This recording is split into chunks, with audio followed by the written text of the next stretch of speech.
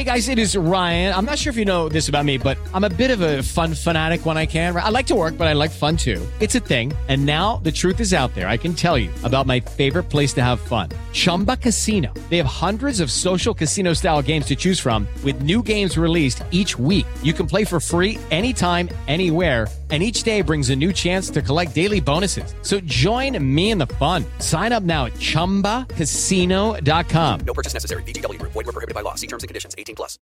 With Lucky Land Slots, you can get lucky just about anywhere. Dearly beloved, we are gathered here today to... Has anyone seen the bride and groom? Sorry, we're here. We were getting lucky in the limo and we lost track of time. No, Lucky Land Casino, with cash prizes that add up quicker than a guest registry. In that case, I pronounce you lucky. Play for free at LuckyLandSlots.com. Daily bonuses are waiting. No purchase necessary. Void where prohibited by law. 18+. Terms and conditions apply. See website for details. With Lucky Land Slots, you can get lucky just about anywhere. Dearly beloved, we are gathered here today to... Has anyone seen the bride and groom? Sorry, we're here. We were getting lucky in the limo and we lost track of time. No, Lucky Land Casino, with cash prizes that add up quicker than a guest registry. In that case, I pronounce you lucky. Play for free at LuckyLandSlots.com. Daily bonuses are waiting. No purchase necessary. Void where prohibited by law. 18+. Terms and conditions apply. See website for details.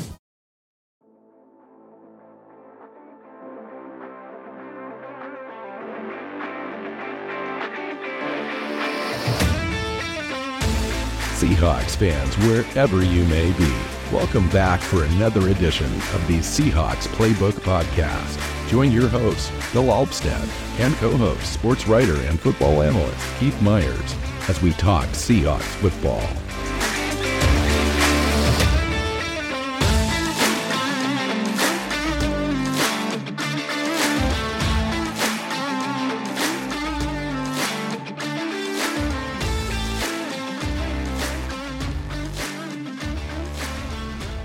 Seahawks fans, welcome back to another episode of the Seahawks Playbook podcast. I'm your host, Bill Alvstad, sitting down with co-host Keith Myers.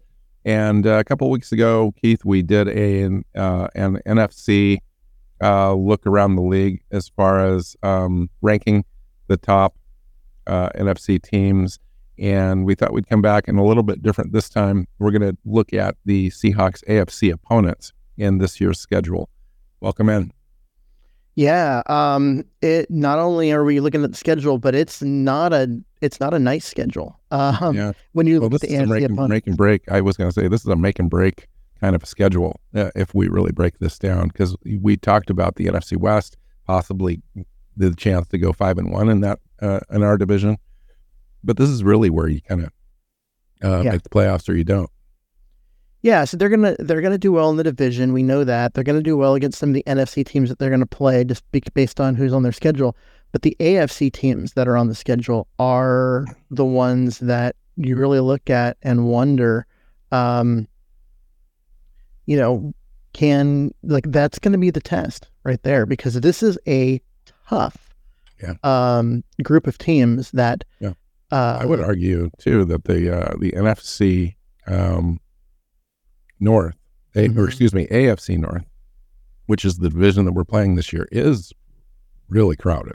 I mean, it's probably the best division in football, top to bottom, this season, and then plus the second place team out of the AFC South, the Titans is on the schedule. So we'll go through them.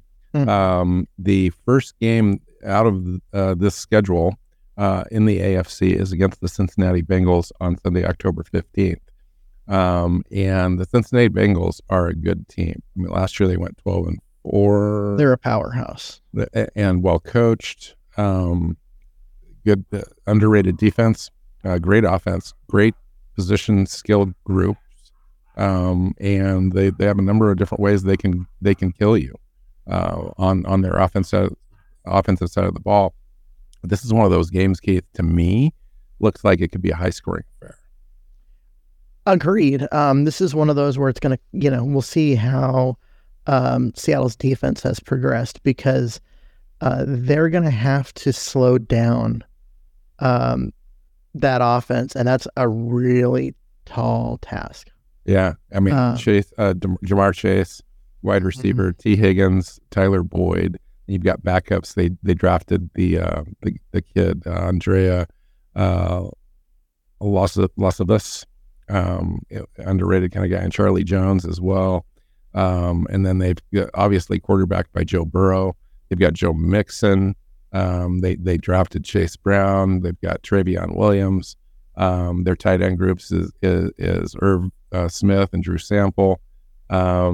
Decent run blocking now. That used to be their weakness. They've upgraded that over the last couple seasons. Their defense is, like I said, underrated. And they're looking to get into the Super Bowl out of the AFC, which is ultra competitive and very good at the top, with the Bills and Kansas City. And I think Cincinnati is right there, like the third best team in the AFC. Yeah, absolutely. And I mean, that's really what you said, the third. I mean, they're a Super Bowl contender. They really are. They're a good team. Like I said, they're a powerhouse. They were in the Super Bowl 2 years ago. They were close last year. Yeah, just a very good football team and a very tough challenge for Seattle. Those Seahawks do get them after the bye week. So the coaches will have an extra week to put together a game plan and hopefully make something, come up with something that will work that, Burrow and company haven't seen before. We used to be afraid of 10 a.m. games. Pete Carroll's dispelled that from the Mike Holmgren era and the eras prior to that. So we're a good traveling team. We're good in the mornings. For the most part, it doesn't seem to impact wins or losses necessarily. What do you think about this game, Keith? Do you have an early prediction? I don't know. It's hard. It's way too early for that. But this is one of the tougher games on the schedule, and they also play Philly later in the year. I mean, that's where I think it is. Like this is. It may be the toughest game on the schedule when you look at it. And that's why I look early and just say I'm probably penciling this in as a loss if I'm going to do my prediction show, as we do the 1st of September. This is even after the bye week, it's on the road, but it's currently on paper a superior team. And it's one of those things where if we're clicking on offense and we can outscore these guys, then that's the way we're going to win, I think. Because our defense, I don't believe it has what it takes to slow these guys down. I think we can slow them down. I just don't think we can stop them. I don't know if anybody can stop them. Yeah, so this could be a plus 30 points on each side game, and last man standing, last drive, could be the thing that gets whichever team over the top. Okay, second game that we're going to look at again is a formidable roster to me, especially with the quarterback in Deshaun Watson, the Cleveland Browns. Sunday, October 29th, again, a team out of the AFC North and probably the second best team in that division. I think, and you could argue Baltimore possibly, but Cleveland to me has it to lose as far as being the second runner up in that division to Cincinnati. And depending on how Watson plays, Keith, it really is dependent upon him. They could be in the battle there to take that division. That's how good the Cleveland Browns, I think, are this year. Some people might not view them that way, but they do have a really solid roster, and they had a great offseason. Yeah, they do have a solid roster, and they've had a good offseason, but we've been saying this about Cleveland for a few years, and they keep underachieving, and I don't know, what's changed that's going to get them more out of the talent that they have. I get that hopefully Deshaun Watson has a good year. I mean, it'll be his first full season in 3 years.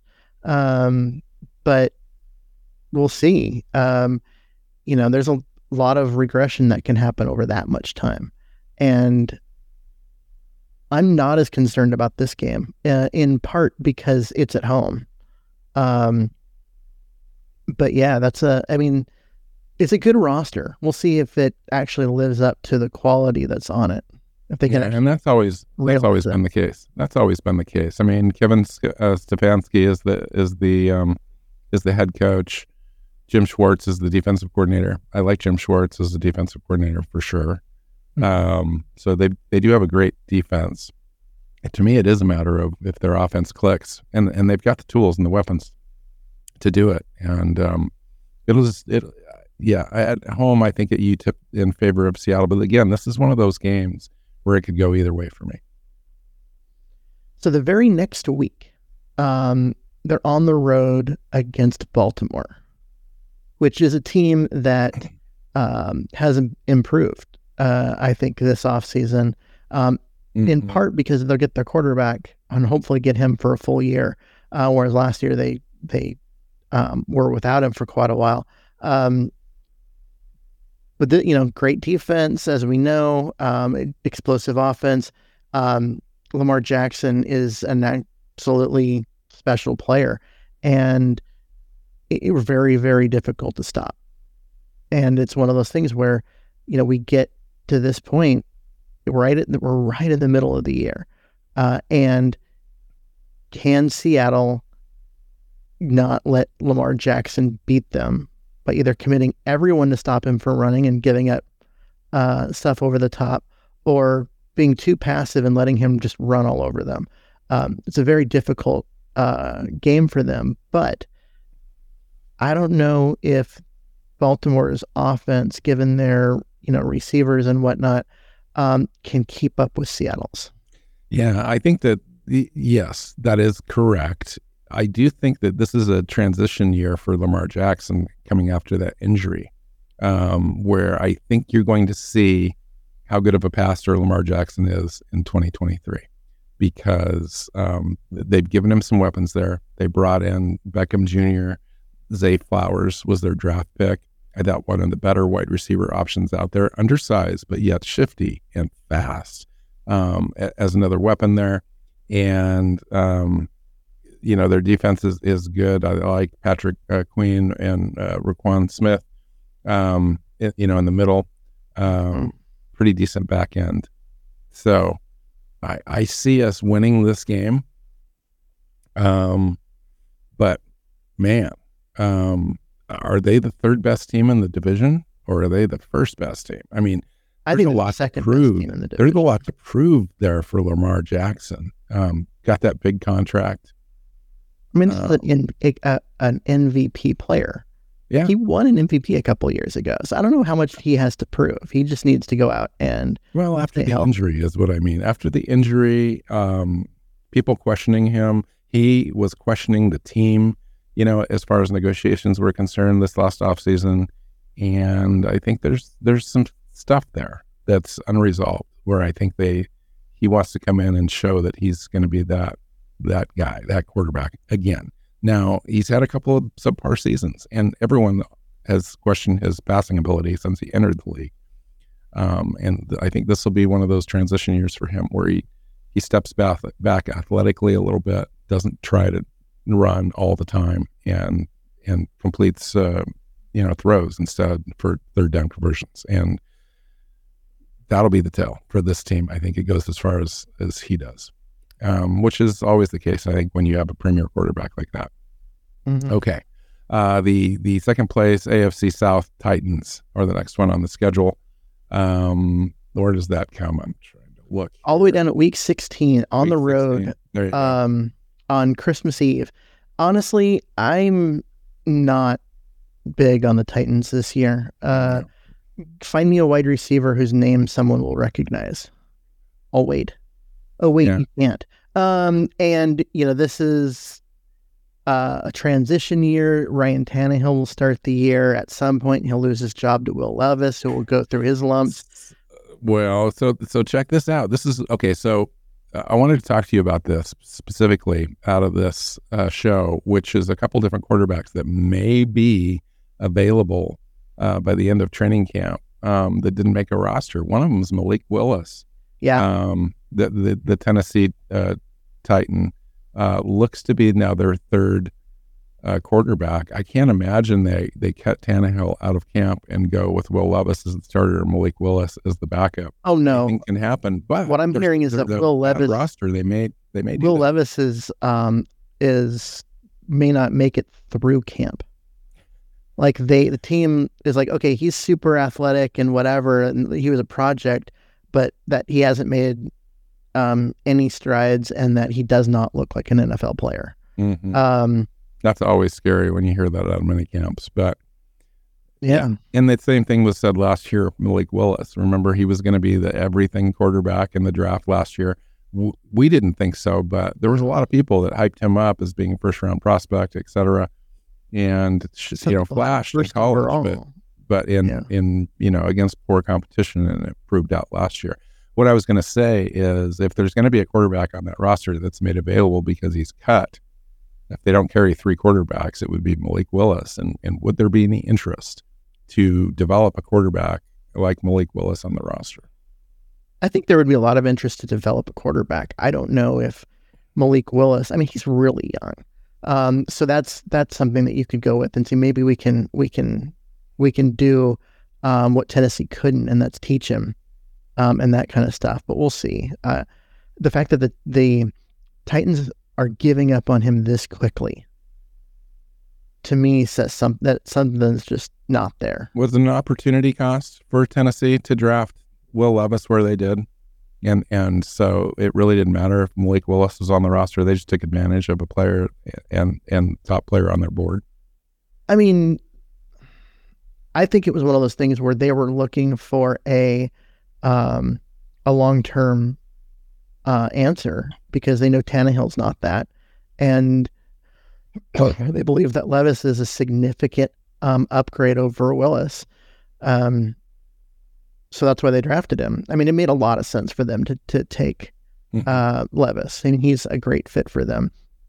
And the fact that he dropped that far is kind of crazy. But yeah, I mean, he's the guy going for it. I don't think Malik Willis has anything to do with it.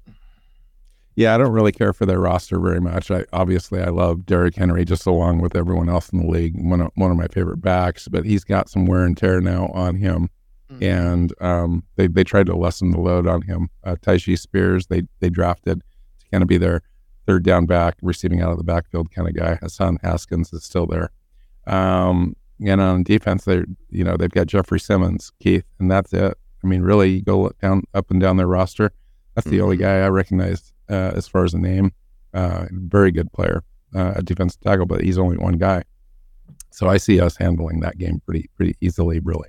Yeah, the team that was the number 1 overall seed in the AFC a couple of years ago had a great defense. Great running game, and Tannehill had to do just enough. Now the defense is decimated. And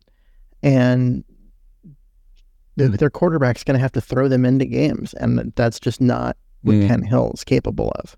Agreed. Or Levis or Willis. I mean, they don't have any real good options. The other guy I was talking about, quarterback-wise, that may end up getting cut out of camp would be Dorian Thompson Robinson. Yeah, out of UCLA. Now he's on Cleveland, and he's behind Deshaun Watson and Joshua Dobbs. Now, currently on the depth chart. Now, if I was Cleveland and I saw enough out of Dorian Thompson Robinson, I would keep him over Dobbs. But Joshua Dobbs is an interesting athletic quarterback as well. If he gets cut, he'd be an interesting name to keep an eye on too. And then Kellen back into their roster as well.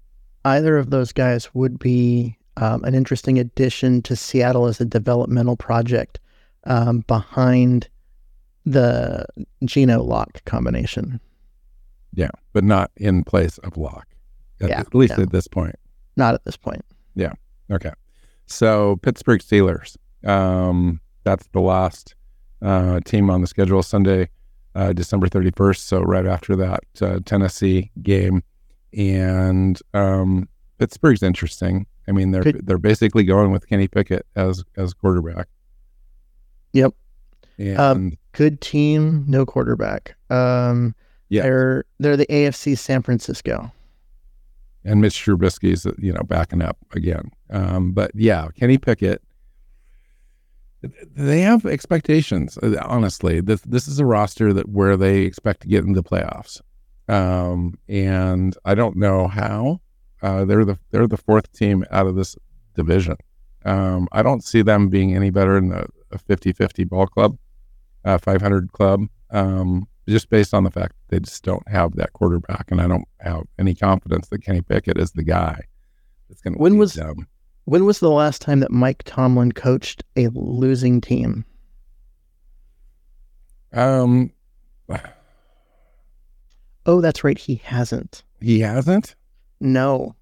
So in all of his years recently, in Pittsburgh, they have been 500 or better in every single year. In a couple of different coaching rankings, Pete Carroll was left off the top 10, and Tomlinson and Mike Tomlin, and both of those were ranked third overall as a coach behind Belichick and Andy Reid. And if you're going to use legacy as a method of evaluating coaches, Tomlin's got a great legacy as far as being a good coach, but he hasn't coached a good team in a long time.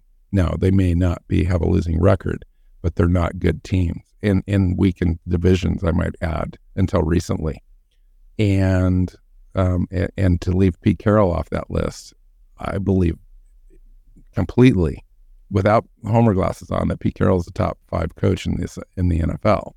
Just based, I don't know how he could not be on that list. Just based on redeveloping and reinventing himself over and over, and having teams, completely change roster wise over the years, and still maintain a high level of play, and being playoff team last year, and when nobody expected that, and to leave him off that list. So anyway, I went off a little bit. Tomlin, for sure, good coach, but I think that he's probably, for me, one notch below Pete Carroll. True. I'm just saying that he seems to always get more out of that team than is expected, because for the last few years, once Roethlisberger's decline was obvious, and then now through this quarterback transition, there's been nationally at least, there's been no expectations for Pittsburgh. Like they're the 4th best team in that division. They look like a 6-win team, and then they won 9 games and made the playoffs last year. And that is what we seem to get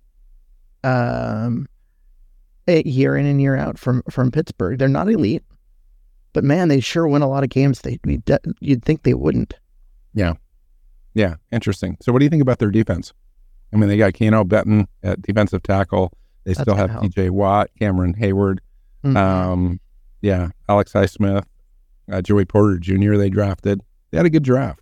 I thought Nick Herbig is the guy they drafted later on. Corey Trice, the cornerback, I liked as kind of a bigger corner in the later rounds. Darnell Washington, the tight end. Interesting. I just think that this is a game you got to win if you're Seattle. Seattle's expectations are 11, 12 wins, playoffs. But first round bye, who knows, right? So the expectation level in Seattle is higher than it is in Pittsburgh. You got to go get this game. This is a situation where if you're going to get to 12 wins, you got to win this game, because there's too many other games on the roster that are toss-ups. And if you're favored at all, you got to go get this thing. So, that Pittsburgh game, second to last game of the year.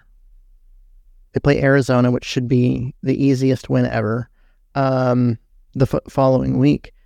But you look at the games right before that, it's a stretch of like 6 weeks where it's really rough on Seattle. Mm-hmm. And they have got to get those last 2, I think, because you're going to have a stretch of games in there where if you're 3-3 over it, I think that's pretty good. San Francisco, Dallas, San Francisco again, Philadelphia. Woo! That's a 4-week stretch right there where it's brutal. You could lose all of those games. Yeah. Or you could win all of them. It's going to be really tough, though, to win all those games. But if you can go 500 in those games, I think that's and so that stretch is pretty rough. And then, you got to get out of the whatever. If that makes you look like you're in a slump, you got to get out of that against Pittsburgh, so that way you can get the win in against Arizona and go into the playoffs. Not with momentum. Yeah. Yep. Exactly. Yeah, interesting. We're going to do our prediction show, and that stretch right there is to me is the toughest stretch in the season, and it comes fairly late. I mean, in the end of November all the way until mid December is oof, that's tough. That's going to be the tell, I think. Okay, out of this schedule: Cincinnati, Cleveland, Baltimore, Tennessee, Pittsburgh. How do we do? I'm going to say 3-2. Yeah. So loss against Cincinnati. Yep. And then one other one. And loss either against Cleveland or Baltimore, and then take Tennessee, Pittsburgh. Yep. I think we take Tennessee, Pittsburgh. We lose to Cincinnati, and then we take one of the other two and lose one of the other two. We split them. I have to say, if we win that game against Cincinnati on October 15th, this is going to be a special season because we've got LA, Detroit, Carolina, New York. We could go 4-0 at the bye. And Cincinnati, if you win that game, you could be 5-0. And from there, you could win the next 4 or 5. And you could end up going into San Francisco game on November 23rd with 1 or 2 losses. But I'm just talking ceiling. That's the best case scenario for me. And that Cincinnati game is going to be huge at that point in the season, October 15th. Yeah. The other one thing that does change all of this discussion is injuries, right? If Joe Burrow picks up an injury and can't play in that game, Seattle better win it, right? Trevor Siemian's behind him. You know what I mean? So the idea that they're a better roster, so they're going to win. We don't know who shows up, right? What if Joe Burrow is hurt and Geno Smith is hurt, and we have Trevor Siemian versus Drew Lock? Then whichever network is showing that game is angry.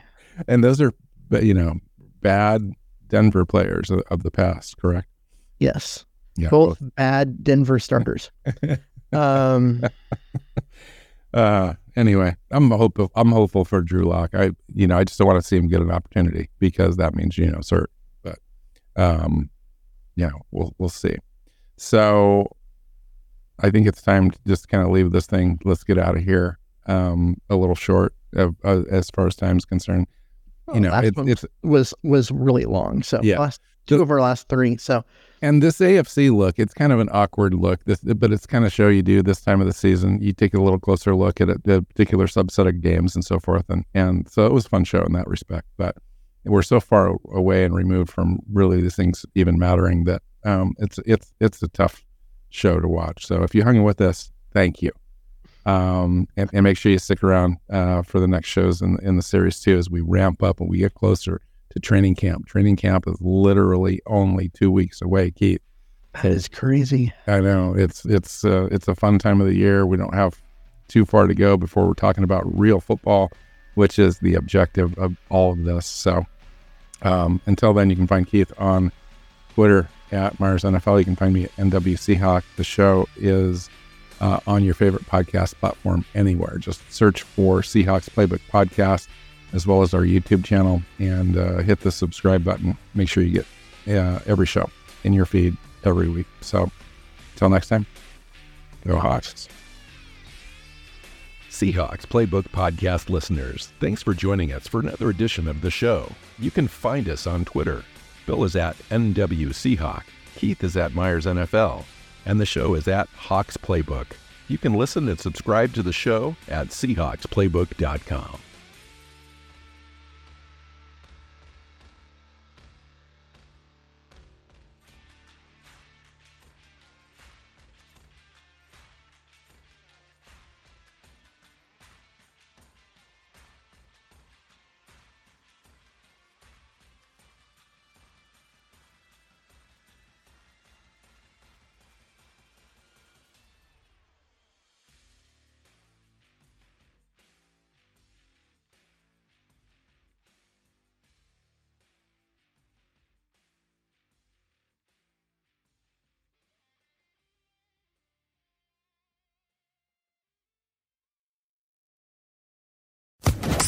Social Podcast Network. It is Ryan here, and I have a question for you. What do you do when you win? Like, are you a fist pumper, a woohooer, a hand clapper, a high fiver? I kind of like the high five, but if you want to hone in on those winning moves, check out Chumba Casino. At ChumbaCasino.com, choose from hundreds of social casino-style games for your chance to redeem serious cash prizes. There are new game releases weekly, plus free daily bonuses, so don't wait. Start having the most fun ever at ChumbaCasino.com. No purchase necessary. VGW Group. Void where prohibited by law. See terms and conditions. 18+.